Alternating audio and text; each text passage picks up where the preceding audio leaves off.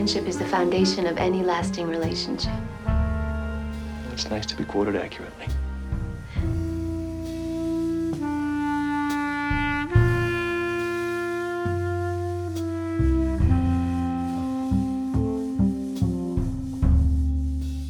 Hello there, and welcome to another episode of A Damn Fine Podcast, the podcast that's revisiting, rewatching, reanalyzing, and re-celebrating the classic television show Twin Peaks before it comes back to us for Season 3 this May. My name is Ron Richards, and with me as always is Tom Merritt.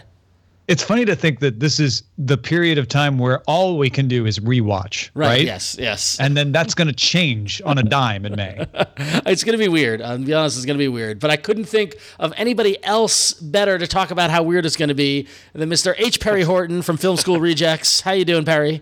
I'm good, guys. Thank you for having me. Yes, welcome to the show. Thank you. So it's funny because, Perry, I will admit, in my research for the show, your recaps on Film School Rejects have been a key part of my research. So I want to thank you for that. Thank you. Well, it's kind of awkward, Ron. The person you've been ripping off now is right here on the show. I wouldn't say ripping off, but it's it's funny because as we talk about this stuff, you read a story on some random old GeoCities website, and you want to you look for another source, you look to validate that or whatnot. And so Perry's recaps are fantastic. But Perry, why don't you tell us about your history with Twin Peaks? How did you get sucked into this David Lynch universe?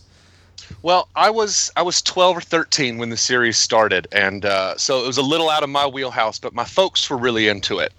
I caught bits here and there, but nothing I never really got too into. When I went to college a couple years ago was when they put out that massive VHS box set. Oh, yes. Yeah, 12 tapes. The thing was the size of a toaster oven. And I went head first into them. So a friend had it, and I borrowed that, and I would just spend weekends going through the whole series over and over and over again. And that in turn got me more into Lynch. I think at that point the only thing I had really seen was Dune. And that just sort of opened the Lynch rabbit hole wide up. And yeah, I've been pouring through it ever since. So and you're doing a lot of writing about film and things like that, right? At Film School Rejects. What are you up to these days? That's right. I'm the video content editor over there, and I also handle general news stuff. So that means that basically I take a look at people's video essays or supercuts or montages, sort of any kind of visual criticism, and I write that up. It's basically just general film knowledge, but it's allowed me to have a place to dump all of my copious Twin Peaks knowledge. Well, yeah. So as part of that, you recapped the entire run. What was the origin? Like, why take that endeavor out as two people who are doing it ourselves? Yeah. Why on earth would you already do this? Well, back in the day, we were a two-man operation as well. I used to be a member of One Perfect Shot, which got bought out by Film School Rejects about 3 months ago. Which is a great Twitter account, by the way. And when I back things up and realized you were part of One Perfect Shot, I was like, oh wow, this is like Twitter royalty here. Yeah, me and my buddy Jeff, he started it, and he brought me on when he turned it into a website about 2 years ago, and I just started generating content. And so that's really all it was. It was, hey, we've got to fill 5 days worth of content all day long. What do you have? I was like, well, the only thing I really know about exhaustively is Twin Peaks. And so we started out with about 15 or 20 just little essays that I did, Twin Peaks and film noir, food in Twin Peaks, water in Twin Peaks, stuff like that. And then we dove headfirst into episode by episode recaps, complete with a Fire Walk with Me recap that ended things a couple of weeks ago. My original plan had been to start the recaps so that I could end it just before season 3 started. But the runaround for that went on too long, and I just had to dive into it. Believe me. We can relate to that. We spent most of this fall trying to predict when the show would come out and how to time it, and yeah. I think I was going for like early April was what I had. Not too far off. Not too far off, but. God, we've already waited a quarter century. Do they have to tease us like this? Well, yes, apparently, yes. Yeah, right. Yeah. So, and how has the reaction been to your recaps? Have you gotten fans kind of debating some of the points you've made, or has it been generally positive? It's been pretty nice. Yeah, I think it's generated a lot of conversation, and I think it's a great time because, like you sort of hinted at earlier, like for the last 25 years, all we can do is rewatch, and that's plenty of fun, and it generates a lot of conversation. But now that we're watching it knowing that something new is coming. I think it just makes it a completely different experience. I think it. Did you notice anything different or new this last time around? I think just a lot of.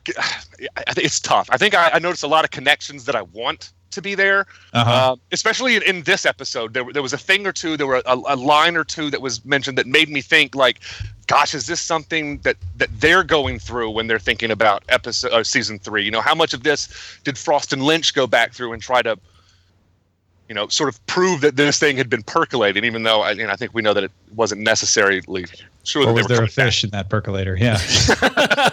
Now, it's I can't use the word without thinking it.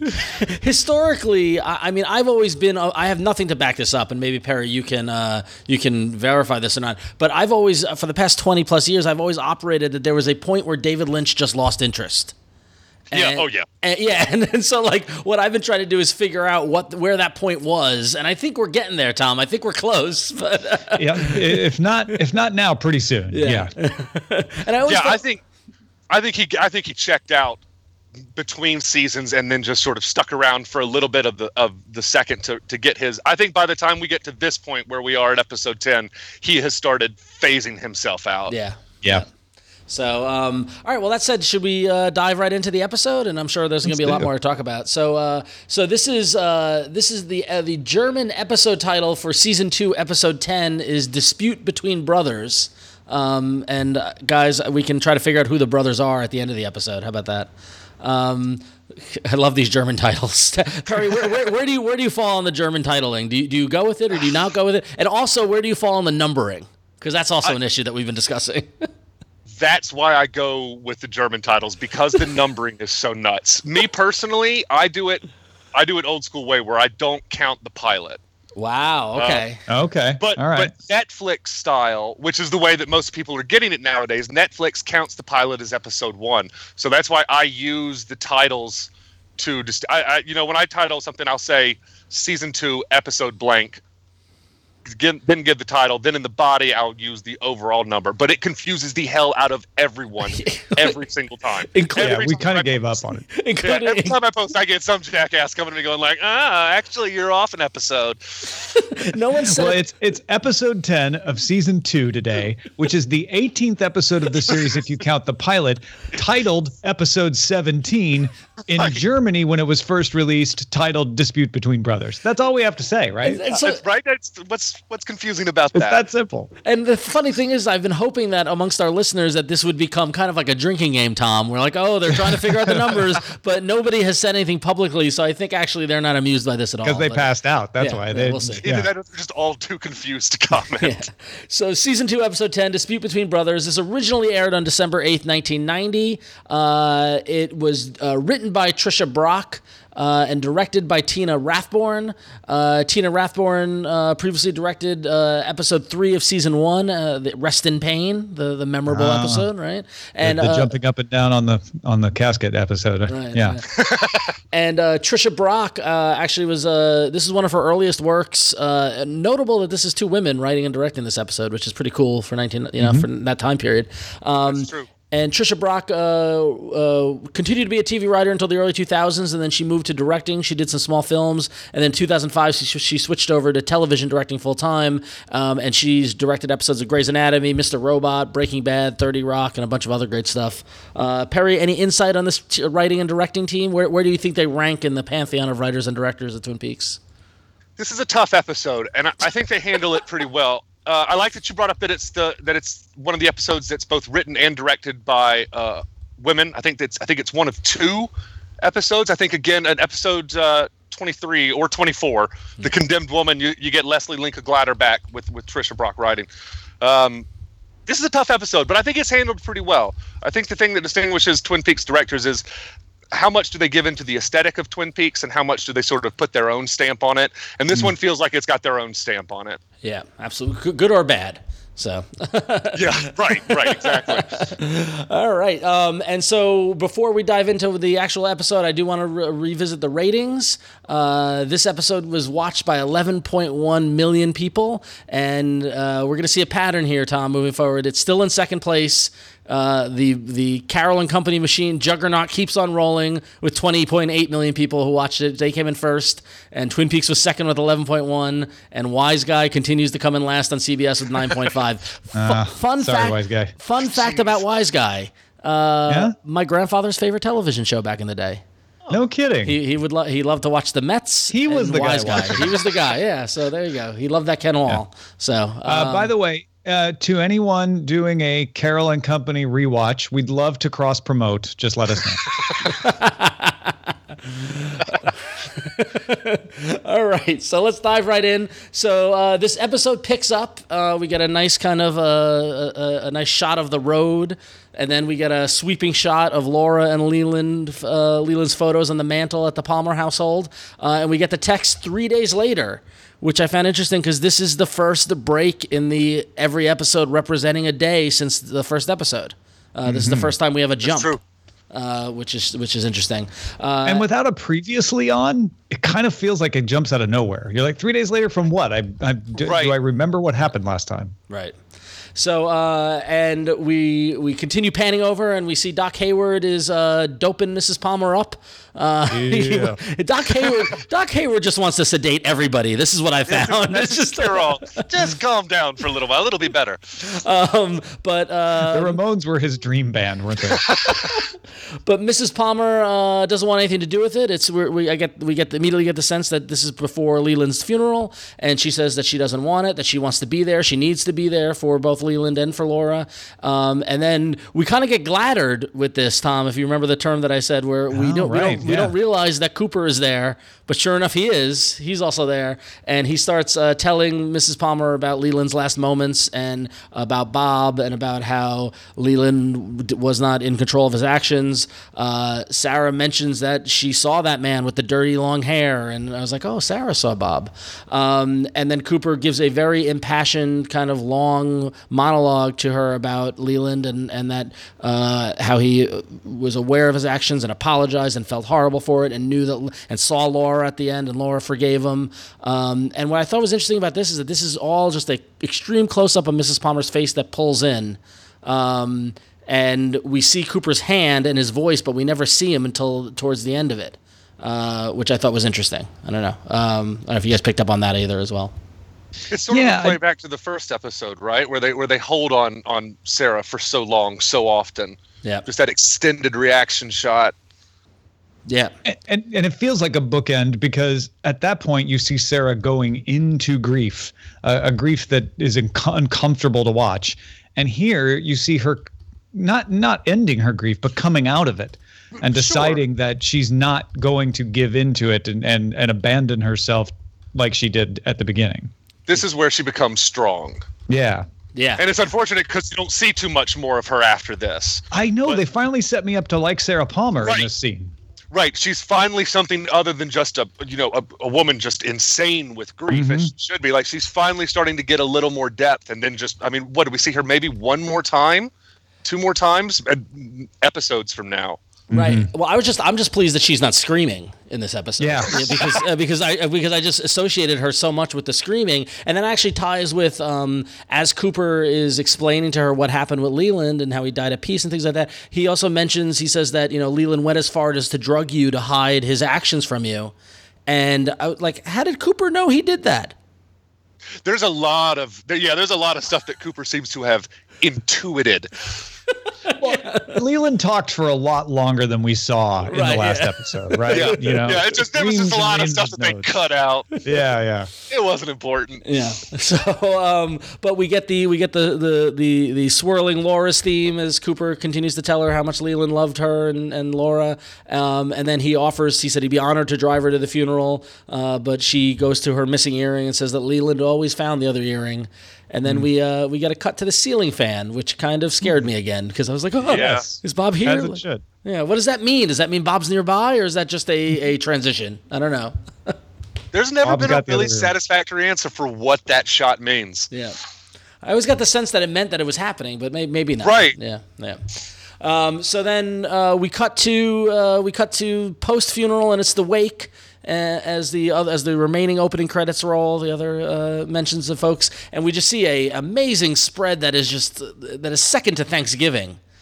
we got ham, we got carrots, sweet potatoes, mashed potatoes, deviled eggs, corn, and of course pie. Right. This one hits home because this is definitely what funerals look like growing up. Yeah.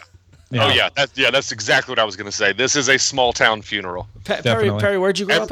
Where'd you grow up? I grew up in rural North Carolina, and I live in rural Washington State now. Wow, is that you live in Peaks? I live. You know what? I live about 90 minutes away. Nice. Wow. Okay. All right then. Yeah, this is nothing like funerals in New York, but I'll leave that to the imagination. But we get a little bit of new music that we've never heard before as season 2 kind of struggles to get its own identity. And we see Nadine standing awkwardly in a ridiculous dress, shining her shoes. And I got to ask, why is Nadine here? But anyway. Because it's a small town, man. The whole town comes out. Well, they do refer to that. So this scene is ridiculous because nearly everybody is in this scene. This is like a all-star. So I want to cut through it quickly. We got Nadine shining her shoes and an interesting perspective shot looking up at her from the floor. Then we see Hank going for some more Waldorf salad and making a plate. And I assumed he was making a plate for Norma, and as he walks towards Norma talking to Big Ed, but he clarifies that he made Mrs. Palmer a plate. And I feel like that was an audible. Yeah, and what? You think so? Like he saw Ed and was like, "I want to be the better guy." He was bringing that to Norma, and it was like, "Well, screw her. I'm taking this to Sarah Palmer." Maybe. Well, because that was my thought: is that in what world does Hank know Mrs. Palmer? Yeah. Right. And she doesn't seem to want the plate either. Right. Yeah, exactly. Well, yeah, but sure enough, the plate, him delivering the plate leads Audrey, who's sitting next to Mrs. Palmer, along with Doc Hayward's wife, to ask who invites people to these things, or do people just show up? So ask and answered. There we go. And then we get Mrs. Hayward reminiscing about her own mother's death in that funeral. And then we cut to Donna talking to Big Ed, and Donna feels the town is falling apart, and James is blaming himself, but Big Ed assures her that he'll come back and everything will be better. I don't know about that. He might come back. Yeah. I don't know about the second part. But then Major Briggs comes in, and everybody's happy to see Major Briggs, and of course he welcomes Dr. Jacoby, who's casually standing there, who's back from Hawaii, and everybody is oddly happy. Right? I don't know. I mean, for a dead man's party, everyone's in good spirits. I get that. I get that you want to keep your head up and do it for Laura and whatnot, or do it for Sarah. But there's a certain thing I've noticed at actual funerals where people seem happier than they should sometimes because they just sort of forget that they're at a funeral because they're mingling or whatever. But also, I think there's a little bit of this is the guy who killed Laura Palmer, who killed. Sure. We're here for Sarah, but we're kind of not sad that guy's dead. Right. There's relief. Their daughters are safe. There's no more maniac among them. Well, but the thing is also is that this begs the question: how much do these people at this wake know? That is a good question. Do they think that Leland? Yeah, what is the story that's being told? Exactly. Right. What is the public facing story? Is Leland dead, or Leland killed his daughter and his niece and these other girls, and he's a demon? Best case scenario, he's like an incestual rapist and a serial killer. Right. Like what did they even like? This is why I don't like the 3-day jump. I want to see what happened in these 3 days. Right. How does this circulate around town? Because that would you'd think that a guy like that wouldn't get this kind of turnout at a funeral, no matter how big the town is. Well, especially because the reason we as viewers feel for Leland is because we know he was possessed by Bob. We're pretty sure that probably didn't make it into the obituary, right? Right. Yeah. Well, probably. Well, we could ask the publisher of the newspaper because he's there at the table arguing with his brother, who's the mayor of the town, who you might remember from the first episode. So so old men arguing at the table, and they cut back to Major Briggs asking Cooper what's next, and Cooper says he's not sure, but he's got some vacation time saved up, and so Briggs invites Cooper to go out night fishing, to which Cooper says aces, which I adopted for a time in middle school because I thought that was so cool because I wanted to be Cooper. I have now started saying it again after rewatching it. So we cut back to Nadine, who comes up to Big Ed, and we find out why she was looking at her shoes because she's concerned that the boys can see her underpants in the reflection, of which Ed assures her that is not happening, and Donna looks stunned. Donna always looks stunned. But then we go back to Mrs. Palmer as she's reminiscing about Donna and Laura making a promise to be best friends forever. and she realizes it was a promise not to die, which is creepy and weird. And then and then this is interrupted by the two old men at the table get into a fight.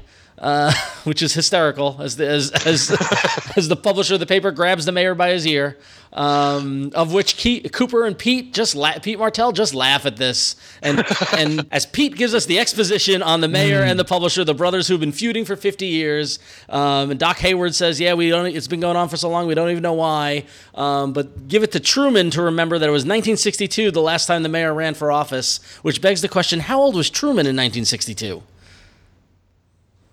10? Yeah, maybe. I don't know. Yeah. And all this just makes Cooper think he's going to miss this place. So Harry, I'm really going to miss this place. Scenes of Twin Peaks at a wake. I don't know. What did you guys think of this scene? I thought this was a lot to take in, and this went on forever.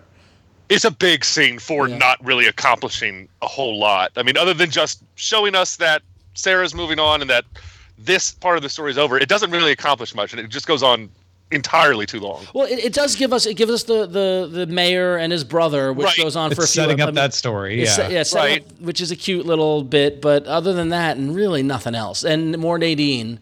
I feel like Nadine is becoming like the threat in every episode. It's like, oh god, not another Nadine moment. But yeah, until for those Evelyn story starts. Yeah. For the few people switching over from Carol and Company at this point, I feel like this scene is meant to reintroduce you. And remember, we've talked about this a lot. There's a lot of that in these episodes where people didn't DVR, they barely even videotaped, and so you're assuming people are just popping in. You go, oh, this is Norma and Hank, and they have tension, and here's Nadine, and she's crazy, and here's Donna, and she's sad, and and so this scene is really carrying a lot of introductory material here. Yeah, which makes sense. Being the first episode, sort of the next phase of Twin Peaks, it makes sense that you'd want to reestablish characters and their quirks. Right. And this is a really expository episode. And what's funny is that if you look at it, so this was December 8th, 1990, and it's just a week after. It's not like, I thought maybe with Thanksgiving, was there a delay or anything like that, but you went November 17th, and then they had a gap for Thanksgiving, December 1st, and then this episode, Tom, like we were talking last week, this feels like the first episode of a new season almost. Yeah, it really does. It really, really does. And doing a lot of that exposition and doing that, kind of filling in the blanks and giving you the little quirks. It's just weird. I do want to highlight one little bit of good writing by Trisha Brock, where when Pete's explaining Dougie and Dwayne, the mayor and the newspaper publisher, and explaining how one of them is marrying a teenager, and he says it's one of those, what did he say, January, December romances? Yeah. Which is how much is that Pete getting it wrong or clever writing? So I just want Pete Martell to explain everything to me. That's all. Pete's the best. All right. So we're gonna move on from the Palmer house, and like I said, we get whacked over the head with a Nadine moment. We get a shot at Twin Peaks High School, and we see the assistant principal saying, "You want me to enroll a 35-year-old woman into high school?" And sure enough, we cut, and it's Big Ed and Doc Jacoby sitting there as Nadine pops her head in and says she's anxious for the cheerleading tryouts. Weird. So I guess Doc Jacoby is back from Hawaii and now advising Big Ed to continue Doc Hayward's suggestion of just rolling with this.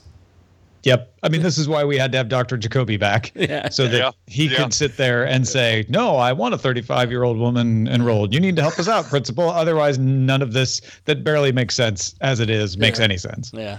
Real quick note, the vice principal is Vice Principal Greege, and he's played by Don Calfa, who you might recognize from Weekend at Bernie's, and I recognized him from, he played Mr. Pitts on Beverly Hills 90210. Yeah. Donna and David's landlord, I believe. So, yep.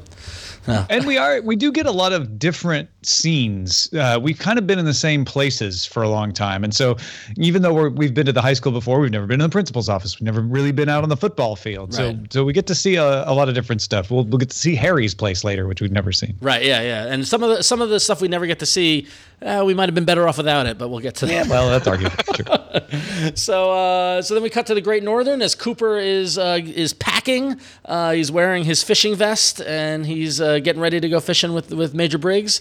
Audrey comes to the door and asks if he's leaving, and we get the little. This is the kind of the denouement, the end of the Cooper Audrey romance, as she accuses Cooper of saving her life and then breaking her heart. And Cooper reminds her that she's involved in a case, and that's against the rules. And she says, I bet you somebody hurt you. And he says, no, someone was hurt by me, and I'll never let that happen again. And then we proceed to get exposition and a little more information about Wyndham Earl.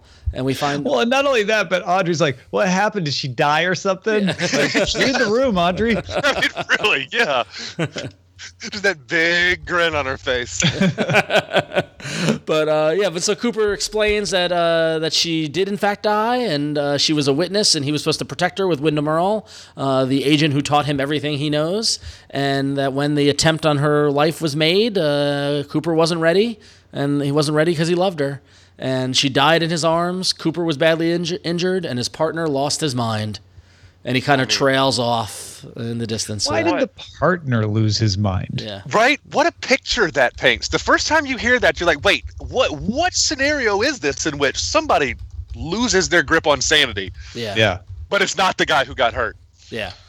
Not the guy who had someone die in his arms that he loved. Right, that he loved. Exactly, yeah. Like, why didn't Cooper go crazy? Anyway, so, but then Cooper, he verifies to Audrey that he cares about her and she's a friend and she'll always be a friend.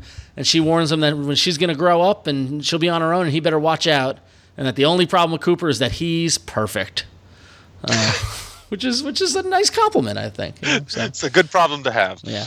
And honestly, if it weren't for the spooky music, this would be a very mundane soap opera scene here. And in fact, that's true of a lot of this episode. Yeah, I mean, this wraps up we need to release Audrey from the Cooper thing so that she can now move on to a new storyline. This is all about moving people to storylines, this episode. Yep.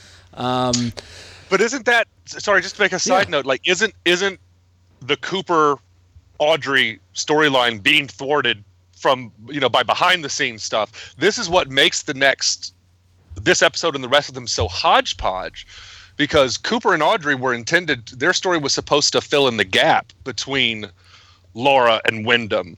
And when it got kiboshed by McLaughlin, the writers were left with no time to fix it. So they're just running with all the subplots they had going. That's why this stuff feels fattened and unnecessary and long as it does, because it was only supposed to be, in the background. And now it's all we have for 6 weeks or so. That is such a good point. And this episode is marbled with subplots. And let's not place all the blame on McLaughlin. Let's have Lara Flynn Boyle share some of that blame. That's where I put the blame. McLaughlin was just being a good boyfriend. He was. His girlfriend was going, "Oh, Kyle, I don't want you doing scenes with her. Just getting more lines than me." He's just doing what every man in a relationship. She can't even really tie a cherry stem with her mouth. They had to cut away for that. Well, maybe if Donna wasn't so busy being awful, but anyway. So, all right. So then we cut to Leo's house, where impossibly, like Twin Peaks, I'm realizing is a collection of teenagers doing mean things, and I'm going to add this to the list as Bobby is trying on Leo's suit while Leo has a mirror propped up against his chest for Bobby to see how he looks. Like, this is... And Shelley is complaining. Yeah, exactly. Right? Like, everyone's being awful except for Leo in this scene. Yeah. And Bobby's looking dapper. It looks like he got a haircut. I can't tell if he just slicked his hair back. I can't tell. But I mean, that suit does not fit him. Well, it was the 90s. Leo, there's significantly different shapes, those two. Yeah. I'm just still hung up that they propped the mirror up on Leo. Come on. It's like he's using his chin to hold it in place. Oh, God. But Bobby explains he's got to look good because he's going to see Ben Horn and he wants a job, but Shelley wants to go out, but she can't because someone's got to watch Leo. And Bobby explains that if he gets this job with Ben, they'll be on Easy Street. And I would like to note that Bobby is still a high school student, technically. At some point during this senior year of his, he had to be expelled because he's never there. He's just never there, ever. I need that wrapped up in season 3. I need to know how Bobby completed his education. Bobby's getting his GED in episode 1 of the Showtime show. He's still working on it. That would be great. So then we get a new transition of like a little water pipe fountain thing, which I was like, oh, this is a new shot. I haven't seen this before. And then we cut to the sheriff's station where Catherine Martell is waiting for Truman in his office. Once again, anyone can just walk into Truman's office. Without anyone knowing it, with no one, like, dead or alive. No Lucy, they're like, heads up, there's someone in there. Yep, exactly. And Catherine looks like she's been hiking. Her face is dirty. She's got a walking stick, and Truman is happy to see her.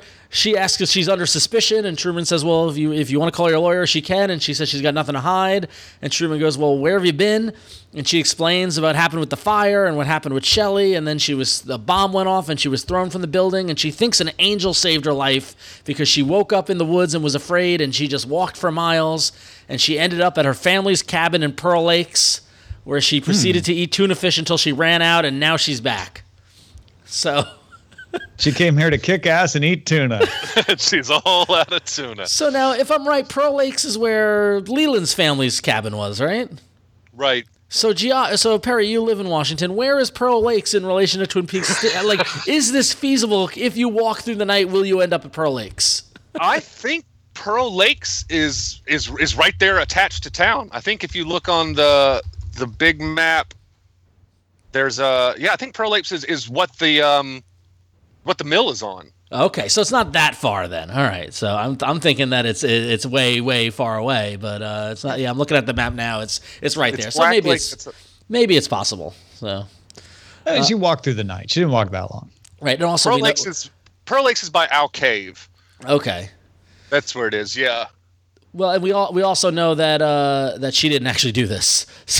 None of this. Well, I wondered though, because something must have happened to her after the fire, right? Like, how much of this actually is what happened to her? Maybe she did walk to Pearl Lakes that night, and then obviously she cleaned herself up and turned into Tojimura. But maybe the first part of that story is true. Well, what I think she's not somewhere. I think what she's not mentioning is that at the family's cabin, in addition to cans of tuna fish, they have an entire Hollywood makeup kit where she created the Mr. Tajimura character. Geared towards Asian people. Yeah, exactly.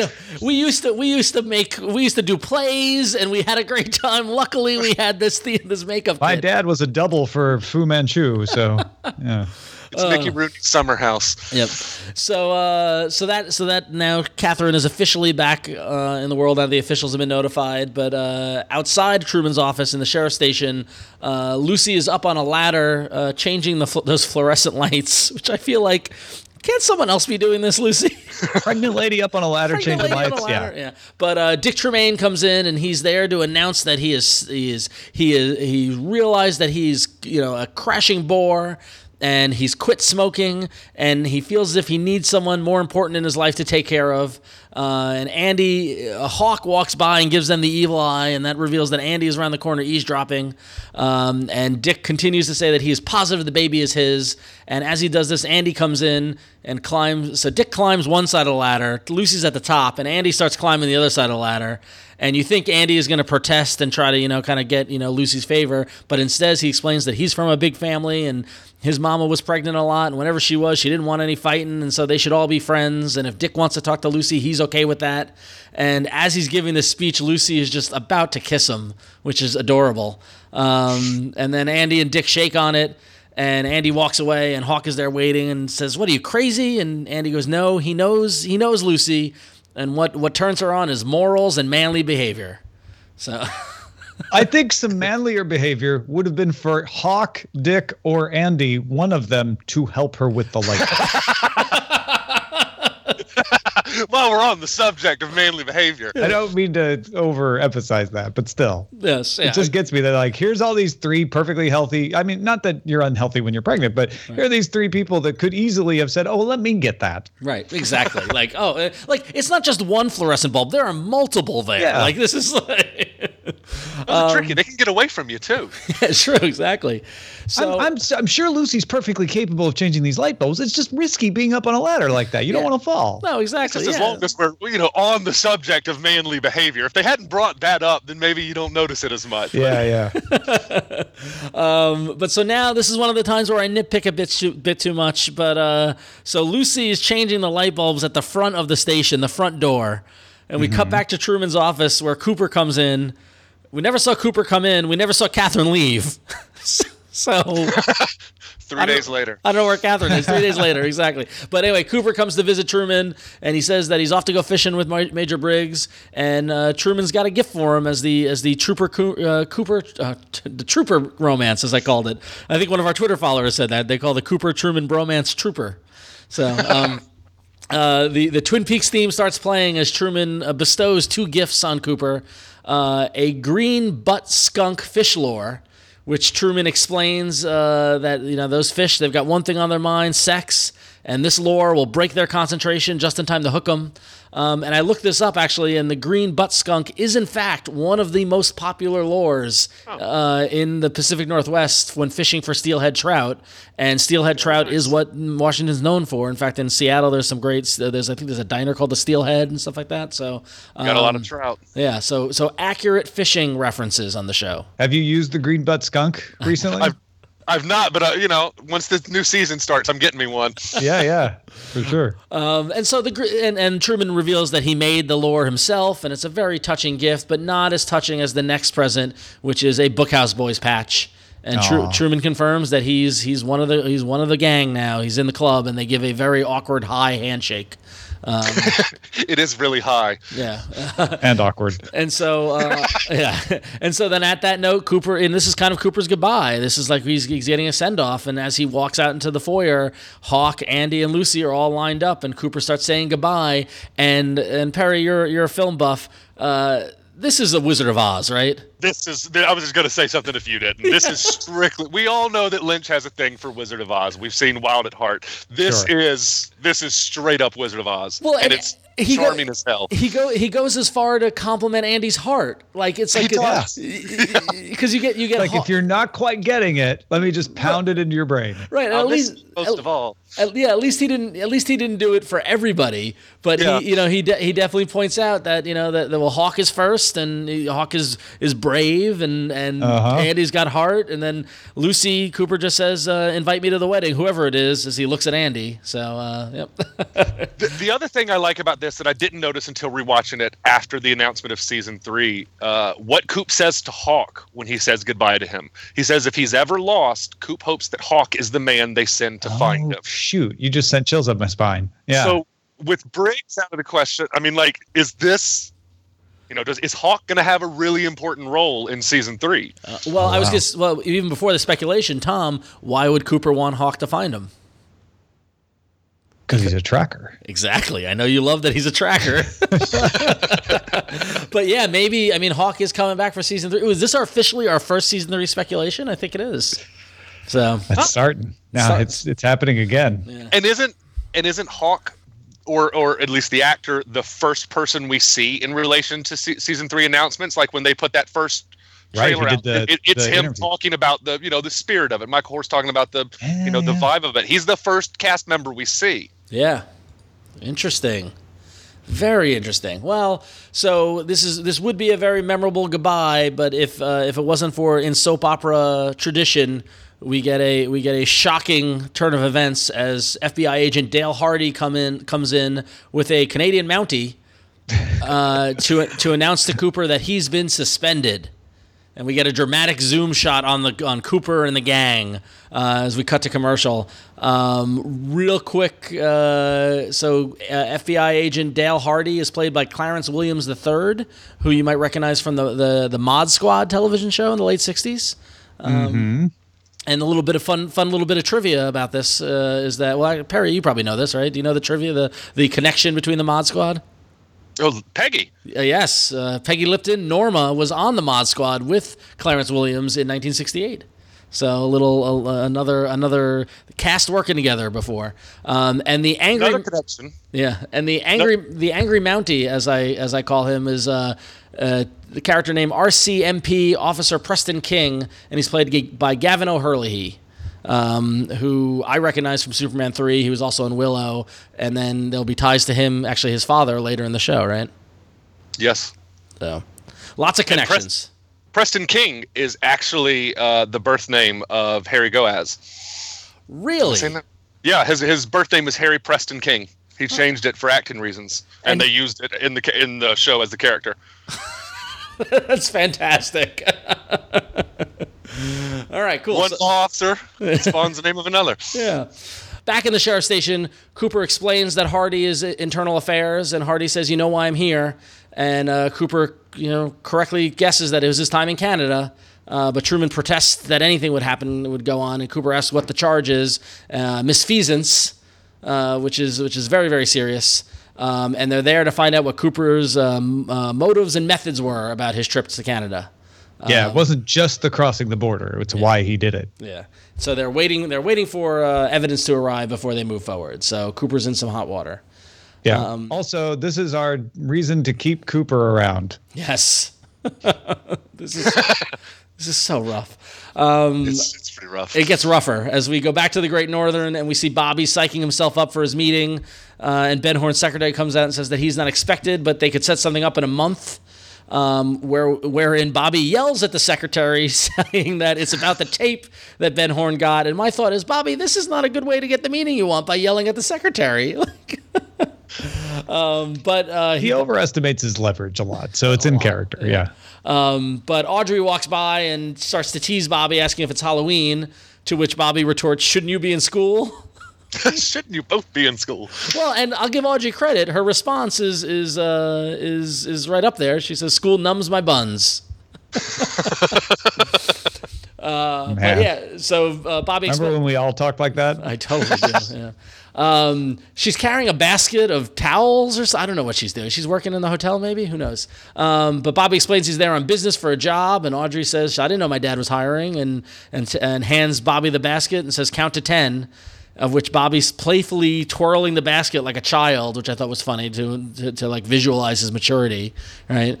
And after 5, he gets to 5, and Audrey comes out, and Audrey informs him the first rule of business is to know who to speak to, and Bobby says he owes her one as he walks into Ben's office, and we see Ben post-arrest trauma, where he's sitting in a robe, smoking a cigar, and he immediately. Bobby starts talking to him, says he'll get to the point where Ben then immediately asks for his secretary to get his fly swatter because there's a bug in his office. And these 2 big brutes come and drag Bobby out of the office. And my thought is, where were these guys at any point before? Well, yeah, how did Bobby get in if these guys are involved? Yeah, exactly. I guess they're waiting in a back room for a buzzer to be pushed or something. They're the fly swatters. But that's the code word. You're right. And Audrey happens to be walking by again, and she yells at them that Bobby's her friend and to let them go. And Bobby yells about the tape some more to them while he lights a cigarette. And Bobby says that's 2 he owes her. And so she suggests ice cream. And Bobby says cup or cone, and she, with the full-on innuendo, says cone, I like to lick, which is a little much. It's a little so much. Audrey is back from season 1. Yeah, in case you didn't get the cherries. Yeah, nudge, nudge. And what I thought was funny is that when the brutes carry Bobby out, they left the double doors to Ben's office open. And then Audrey and Bobby proceed to walk right by the open doors of the office, like walk right past it. Yeah, they need a security audit. Would Ben not see, yell at Audrey? Why go that direction? It's very weird blocking. Very, very weird. Also, is this designed to get Shelley jealous? I mean, I don't understand this at all. I don't understand this scene or what it starts at all. I don't get the point of it. Again, it's probably just another subplot that they had to fatten. Yeah. Man. All right. So we go back to the sheriff's station where the evidence they've been waiting for has finally arrived, which appears to be a television with a freeze frame of Cooper at the blackjack table. No, that's the one. They never turned that one off. Yeah. You got to wonder if Cooper's sick of seeing that, by the way. He's like, yes, I was there. I know. And so they start to question him about what he did at One Eye Jack's, and Cooper explains he's there as part of the case, and Jacques Renault. And the angry Mountie then refers to Audrey's rescue and shows photos of dead bodies. And Agent Hardy starts yelling at Cooper about procedure and how he should have notified the Canadian authorities. And the angry Mountie reveals that he was working a sting on Jean Reno that they'd worked for 6 months, and sure enough, Cooper blows in and blew everything, and now Reno's escaped. They've got 2 dead bodies, and a lot of cocaine is missing.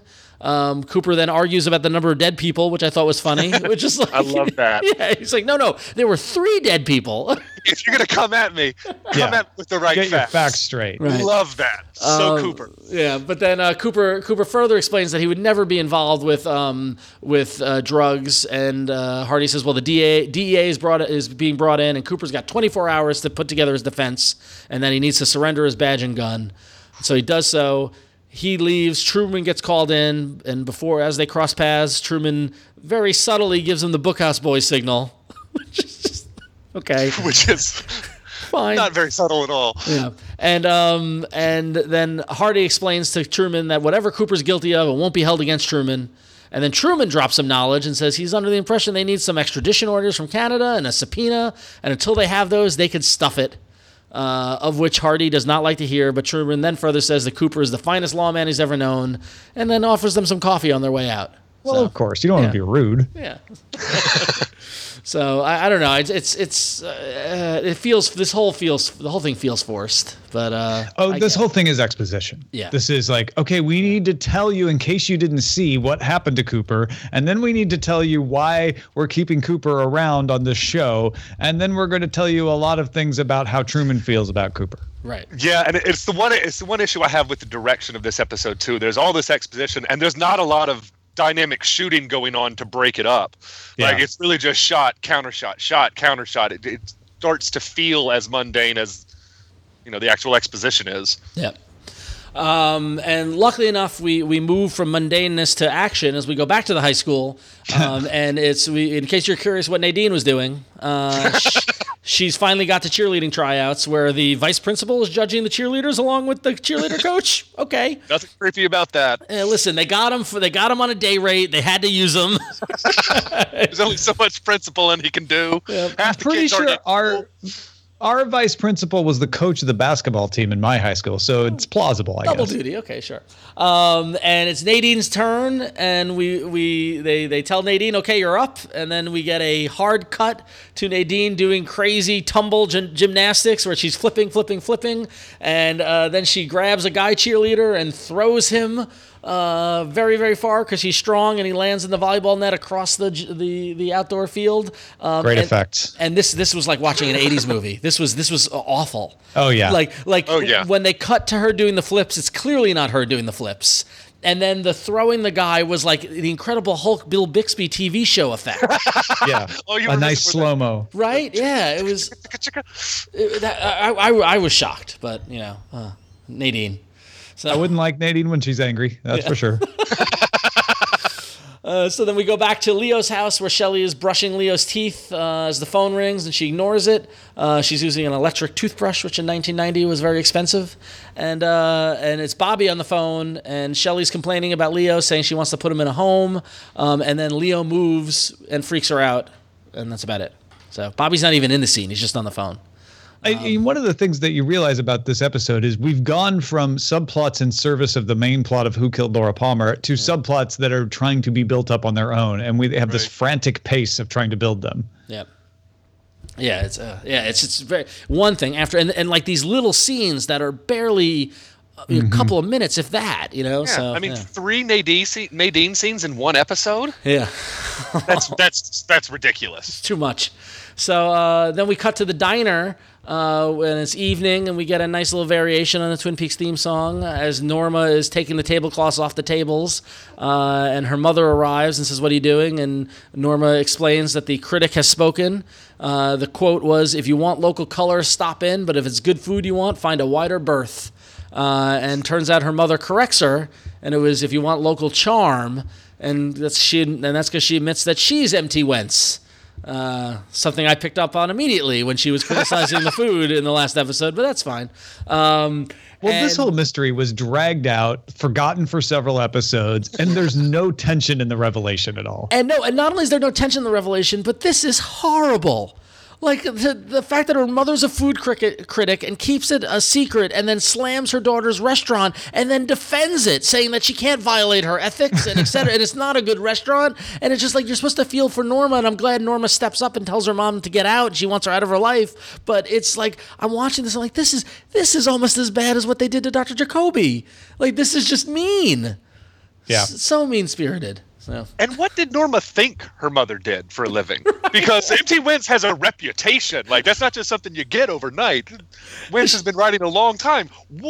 How long has this lie been going on? Right. Well, that is an era dependent. Like, she must have assumed her mother didn't work. Right, yeah, I guess. Or she kept it a secret for how goes long? out to dinner every night. Yeah. Travels. Well, because Ernie foots the bill. Well, speaking of Ernie, in case you were curious where Ernie was, it looks like him and Hank are in camo gear dancing with girls from One Eye Jacks. In what is, I'm going to vote for the clunkiest scene of the episode. Hank and Ernie are up at One Eye Jacks pretending to be on a hunting trip. Ernie feels bad about lying to Vivian, and he thinks that Hank wants him to steal her money.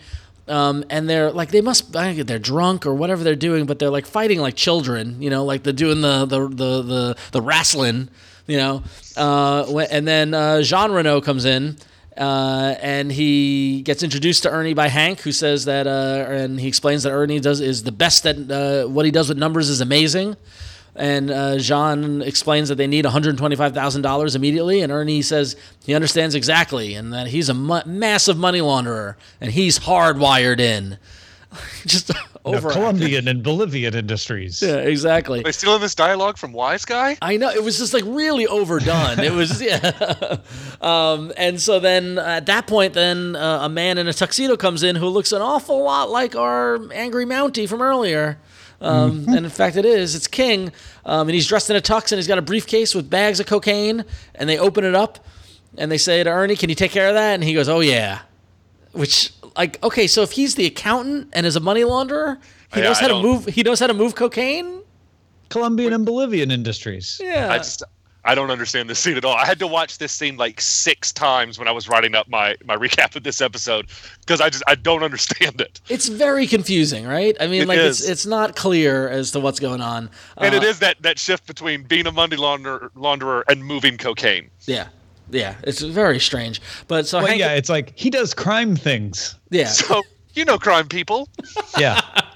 Well, and also we've dragged Jean Reno back. Like, right. We kind of thought One Eye Jacks was done. Well, we wondered when Hank and Jean Reno when Audrey got rescued and Hank had his DA badge on him, and there's a reference to that, and I guess they worked it out. Now they're working together, which is okay. So they leave to go get Hank and Ernie leave to go gamble, and King, the angry Mountie, doesn't like the look of Ernie, but Jean assures him and says it'll be fine. And then they take one bag of cocaine, and King says that planting on the drugs on Cooper should be easy, and Jean says he wants it to be the last nail in Cooper's coffin. He wants Cooper crucified. So Jean's revenge on Cooper is continuing, which makes you question the motives of the Mountie and Hardy and everything that's going on back in Twin Peaks. So. See, the second half of this scene makes sense, yes. Which is like, oh, this is why Cooper's in trouble. There's a plan against him because, it all fits. The part with Hank and Ernie is a little out of nowhere. It just seems overly complicated. Just say we want to plant drugs on Cooper, and that's all we need to do. Yeah, take the laundering out of it. Just make it a plant. Yeah. And the $125,000 is what they were extorting Ben for Audrey for. So clearly they need that money for something, but they never explain what they need that money for. Yeah. Very strange. So in case you're curious where Harry Truman lives, it looks to be a cabin with the bedroom right by the front door. Because Truman is sleeping and he gets woken up by some noise, grabs his gun, opens the door, and it's Josie, just as dirty as Catherine was at the beginning of this episode, crying. Uh-huh. And they fall to the ground, and Truman thinks this is a good time to start kissing her. Yeah. No, it's exactly what she wanted, I'm sure. Right, I'm sure Josie. Calm her down. Yeah, this is a booty call. Clearly, clearly. So, so Josie is back and in the arms of Truman. And then we go to the woods where Cooper and Major Briggs are camping out and roasting marshmallows. And Major Briggs looks like a longshoreman on the waterfront. With his hat and his coat. And Cooper kind of thinking out loud about Bob and what that means. And we get more Major Briggs musing about the forces of evil and good people being vulnerable to darkness. And then we get a pretty big moment in Twin Peaks where Briggs asks Cooper if he's ever heard of the White Lodge. And Cooper says, no, I haven't. And I think I got to go to the bathroom, and gets up and walks away. Hold that thought. Jeez, I hate that so much. So I know. much. It's So so much. inelegant. much. Yeah. It really is. There had to be. It's Yeah. the worst. Just the worst. And so while Cooper is enjoying urinating in the open air, as he declared earlier, which was also odd, we get some owl hoots and a shot of an owl, and then we get a bright flash, and we cut back to Briggs, who yells out for Cooper's name, and there's a man standing on the ridge in front of Briggs, and then Cooper runs after him, but Briggs is gone. And Cooper chases after him, and the bright light turns off, and we get just a shot of Cooper looking at the light turning off, and we don't know what happened. Briggs is gone, and that's the cliffhanger on this episode. And finally, put a fork in us. We're done. Jeez. I remember the first time I saw this, the Briggs abduction really threw me. Yep. Because I was still steeped at this point in the aura of Bob and the owls and the woods and the spookiness, and essentially, shining an alien-looking light on an Air Force officer who previously has had messages from outer space. Yep. Just took me somewhere. I'm like, that doesn't seem to fit. Yep. No, yeah, I know what you mean. This scared me for the wrong reasons, because that's exactly what I was afraid of. I was afraid that they were going to go into alien territory and just sort of rob the show of the unique mythos that it had started creating. And looking back on it, like I said earlier, this feels like the first episode of a new season. And so it's clunky and is laying out all those subplots. And I remember after this was the first episode, I'm like, I don't know if I need to watch this every time it comes on. I call this the Rubicon. This is the Rubicon of Twin Peaks. People either stuck with the show after this or they didn't. Right. And as we know, most of the people don't. This is when you start to see your ratings go down. But I think that also makes this sort of this is what separates Twin Peaks fans from Twin Peaks fanatics. Right. Yeah. If you stuck with the show after this, you stuck with it till the end. But this turns a lot of people off. And there's a few payoffs at the end of this season if you do stick around. Oh, but absolutely. it takes a while for them to move the pieces around from having to reveal Laura's killer. Well, and if you look at it like we go back to the roller coaster analogy, where we just had a very, very big peak, and now we quickly descend into a very deep valley before we're able to pick ourselves back up towards the end of the season, basically. Yep. So I liken it to the difference between checkers and chess. Checkers is all aggression. It's moving forward. Chess is strategy. It's taking your time. It's moving pieces, around places so they can get where they're going. Second half of Twin Peaks is chess. It takes How too long to get appropriate. interesting, right? interesting. I like that. I like that analogy. So Wyndham Earl also likes that analogy. yeah, for sure. Yes, he does. Hank, on the other hand, prefers dominoes. So, all right. Well, now's the time where we're going to check in with Diane to take some notes. And Diane is where we tell her the things that we noticed in the episode. And so, Tom, what were your notes for this episode? My notes of this are about the many different ways that we said goodbye to Cooper and tried to keep him. It seemed like last episode that what was going to happen is Cooper would go on his fishing trip, and then he would just stick around, and maybe he'd have vacation, and then things would happen. And that seemed like an elegant way to go. And then we have this wonderful Wizard of Oz moment where everyone says goodbye, and it feels like, oh, okay, well, I guess he's leaving right now. But then later on, he does go on the fishing trip. But also we threw in the Mounties that stop him and make him have to stay because he's going to be under suspicion and he can't leave the area. And it really felt like they just did not know how to keep Cooper there. So they were throwing several darts against the board, hoping one of them would stick. Right. You're absolutely right. That sums it up perfectly. It's very confusing. Perry, upon watching this for your recap or maybe for this, did you notice anything that you never noticed before? I think just the thing that I mentioned about Hawk and the coming out to find him. Other than that, no, this episode just it lacks the life that the other episodes have had. The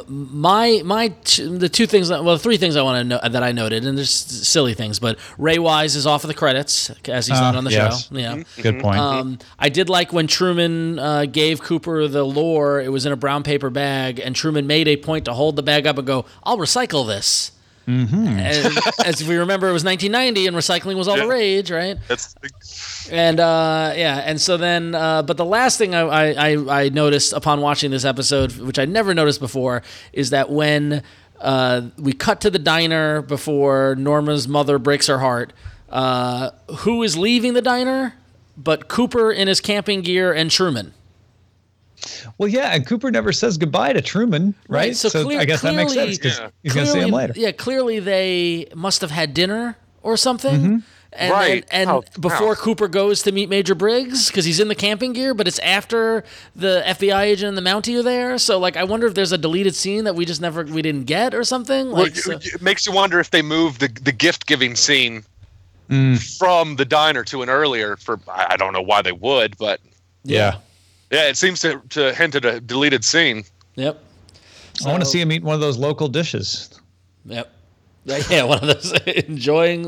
Oh, and the other thing, the local color that they're enjoying. The other thing that I didn't think about until you pointed out that Ray Wise was off the credits is that Joan Chen was back in the credits. So total giveaway that she was going to be in this episode. Yeah, credits. I remember watching it back when it was first on, watching the credits to see what names were mentioned once you figured out people were coming and going, especially with the Mr. Tojimura fake credit. So I remember that being a thing. I wonder if they'll do something about that this time. Yeah. I wonder if they'll change the way they credit it. Yeah, we'll see. I cannot wait. All right. I know. All right, so we're going to check in at our town hall, or at the Roadhouse. The Roadhouse has been reappropriated to take your questions. And you can, as always, email us at feedback@damnfinepodcast.com. We love hearing from folks telling their stories about watching Twin Peaks and their observations. And Katie R. writes in. We want to thank her. She wrote a very, very long email, so I'm going to hit on some of her thoughts. But she said that she saw Twin Peaks for the first time in Hungary. She saw it in Hungarian, I'm sorry. And as I recall, it included the pilot episode. I know it wasn't I knew it was a series and not just a movie, and I can clearly remember waiting for new episodes every week. I didn't remember a lot of things from the plot, and the numerous storylines. My memories included that I loved it, found it weird, and I didn't like the end. I didn't remember Cooper being this warm character. It's probably because of the dubbing and translation issues. I also remember Laura's father being the killer. So that's really interesting. That does the Lynchian quirks in another language not come across? I mean, there's a lot of wordplay. There's a lot of stuff that probably doesn't translate well. Right? Yeah. Yeah.